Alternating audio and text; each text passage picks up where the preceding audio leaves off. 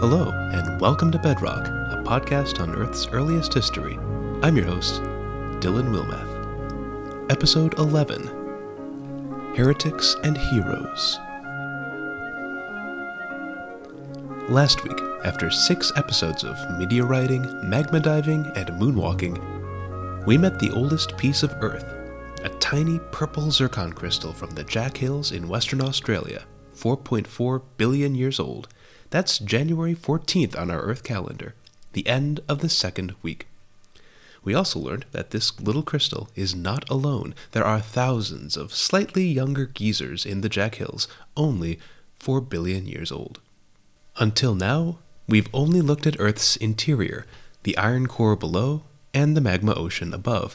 But the Jack Hill zircons tell us tales of a new world on the surface, a realm we humans experience every day, the Earth's crust. But before we learn how the Hadean crust formed, we need to get familiar with how the modern crust works.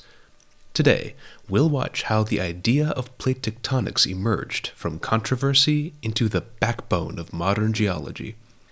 In the next weeks, we'll look at ocean and continental crust and finally start tying all this knowledge back to the Jack Hill zircons. It might seem like a long detour, but I promise it's worth it. After these sessions, you'll know more about the ground below your feet, and you'll have the context to learn about how the crust formed billions of years ago. And it all starts with a story of hardship and redemption. Part 1. The Jigsaw Puzzle. In 1913, a small Danish expedition crossed the ice cap of northern Greenland. From the beginning, their luck seemed to be cursed when their leader fell into an ice crevasse, taking months to recover. Finally, in summer, the team crossed the giant island, taking measurements of the ice and weather. But when they finally reached the western shore, the men found themselves lost. They were only a few miles away from a small town, but they couldn't find their way through the chaotic glacial terrain. In the words of the German climatologist, "I was appalled. After surviving such a long and dangerous journey, and less than 2 miles from the colony, were we to die here like animals? In July? Was there even a trace of logic in that? Everything inside me rebelled against this thought, and I concentrated all my mental strength on this. I want to live." The team ate the last pony, then the last dog. As they were eating their last meal, the men finally saw a boat on the water, and were rescued by a Christian pastor sailing through the fjord on his way to confirmation. This harrowing experience did not stop the adventuring spirit of these men, especially the climatologist, who would return to Greenland 2 more times. His name was Alfred Wegener, and between these expeditions he would launch an idea that would fundamentally change geology forever. Wegener was born in 1880 in Berlin. He was fascinated by geology and astronomy, but his greatest passions were weather and climate. He used the data from his Greenland expeditions to write textbooks on the atmosphere. With his older brother Kurt, he was one of the first to use weather balloons to collect data, and in 1906, they spent 52 hours together in a balloon, a world record at the time. Wegener also had a fascination with maps, and the more he looked, the more he noticed patterns. Now would be a great time to pull out a world map or a globe to follow along.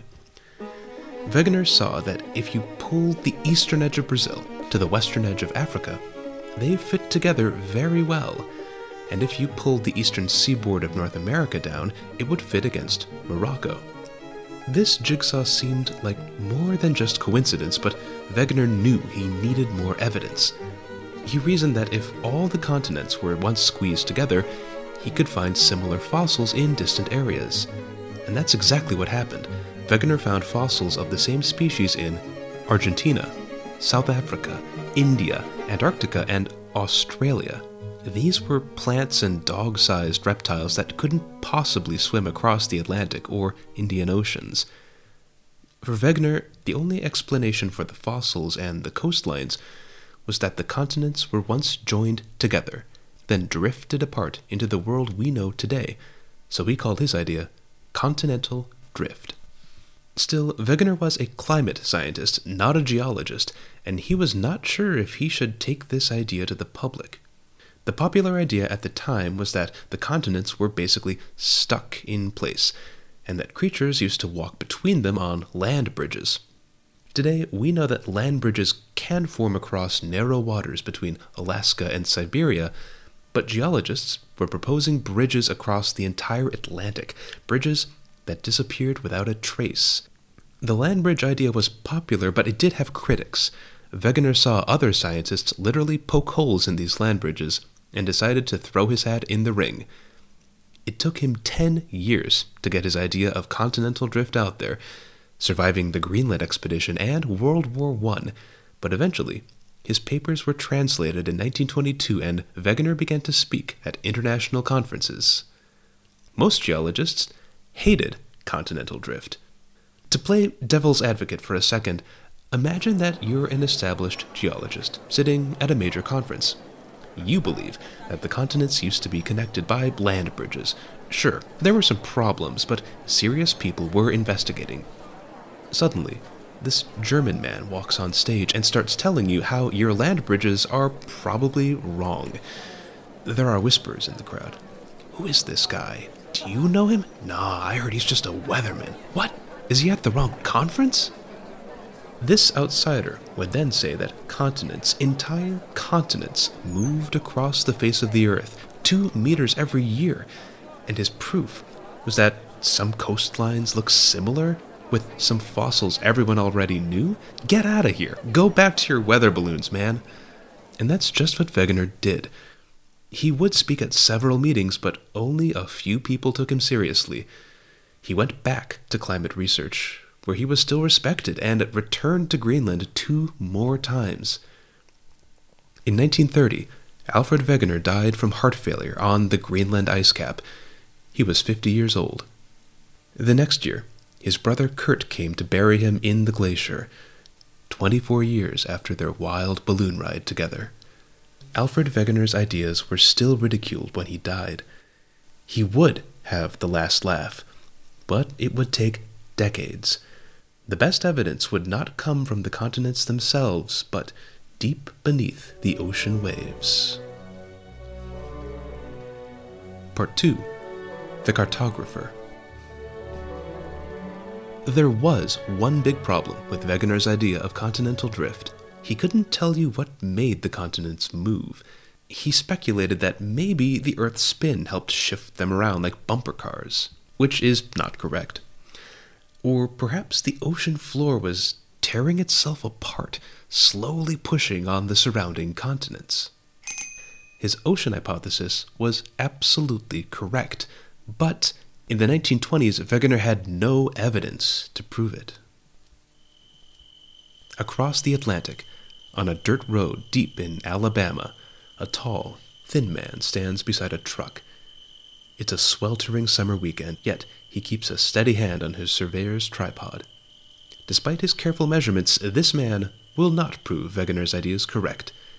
If we look inside the truck's flatbed, we see a young girl, no more than 10, making mud pies from the soil her father is studying.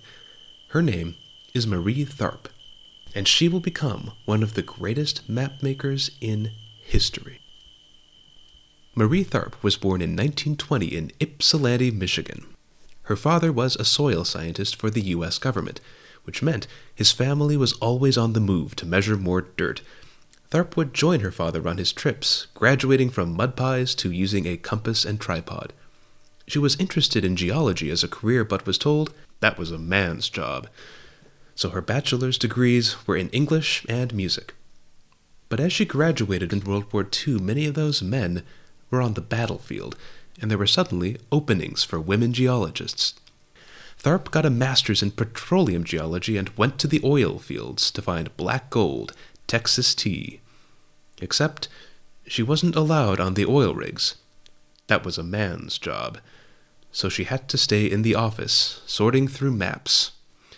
Finally, Tharp grew sick of the oil business, and in 1952, she landed a position at Columbia University in New York. Her new job was to make maps of the ocean floor, specifically the North Atlantic. At the time, There were better maps of the moon's surface than the ocean floor. So how did she do this, and how does this relate to continental drift? The answer is sonar. The same sonar technology that hunted submarines in World War II was then used to map the ocean floor. All you had to do was send a sound into the water and wait for the echo to return. The longer the echo took, the deeper the water.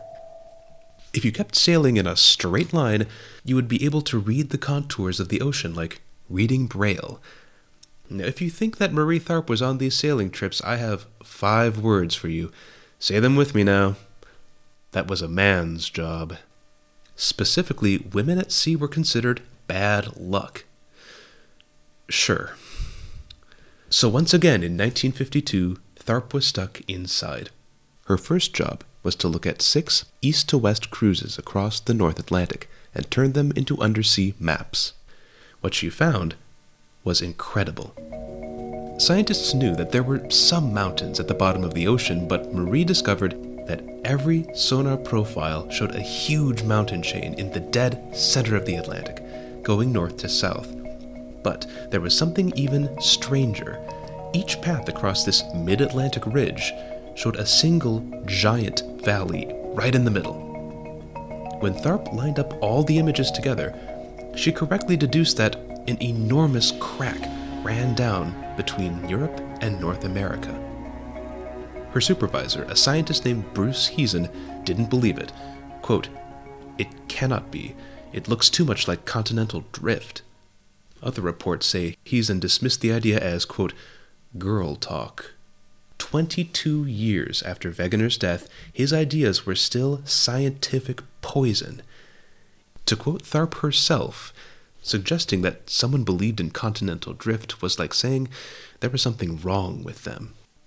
And yet, here was a feature on the ocean floor that Wegener predicted in the 1920s. As the years passed, the evidence grew. Wegener predicted that mid-ocean ridges should be pulling themselves apart, which would produce many undersea earthquakes. When a graduate student lined his earthquake maps on top of Tharp's mid-Atlantic ridge, the 2 maps aligned perfectly. Bruce Heezen was finally convinced this wasn't girl talk and began to present their findings. Like Wegener, the idea was not well received at first. There was an especially famous opponent, the legendary French oceanographer Jacques Cousteau. Using the best technology, Cousteau sailed to the mid-Atlantic ridge and dropped a movie camera attached to a sled on the ocean floor. He was convinced he would prove Tharp and Heezen wrong. When he pulled up the sled and saw the film, Jacques Cousteau became a believer. To quote Marie Tharp again, on his film, the great black cliffs of the Rift Valley loomed up through the blue-green water. I think that Cousteau's movies may have convinced a few doubters that our Rift Valley was really there. By the 1970s, Tharp and Heezen produced detailed maps for most of the ocean floor. However, Marie Tharp's crucial role was not well acknowledged at first. Many of Bruce Heezen's papers did not include Tharp as a co-author, even though she was the first discoverer. But, unlike many other women, Marie would live to see her incredible work acknowledged.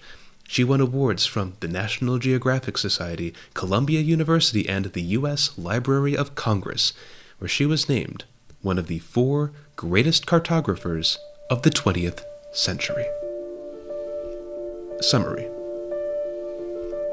Alfred Wegener and Marie Tharp were both scientists who introduced bold new ideas using data collected from maps.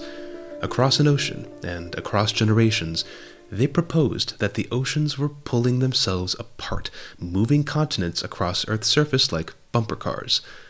The idea of plate tectonics is now the fundamental principle of modern geology. I cannot stress this enough. Plate tectonics is behind everything, from Mount Everest to the Mariana Trench, from earthquakes to the patterns of life. Yet, for very different reasons, Wegener and Tharp experienced scorn and dismissal for their ideas. Like many a great artist, Wegener never lived to see himself vindicated.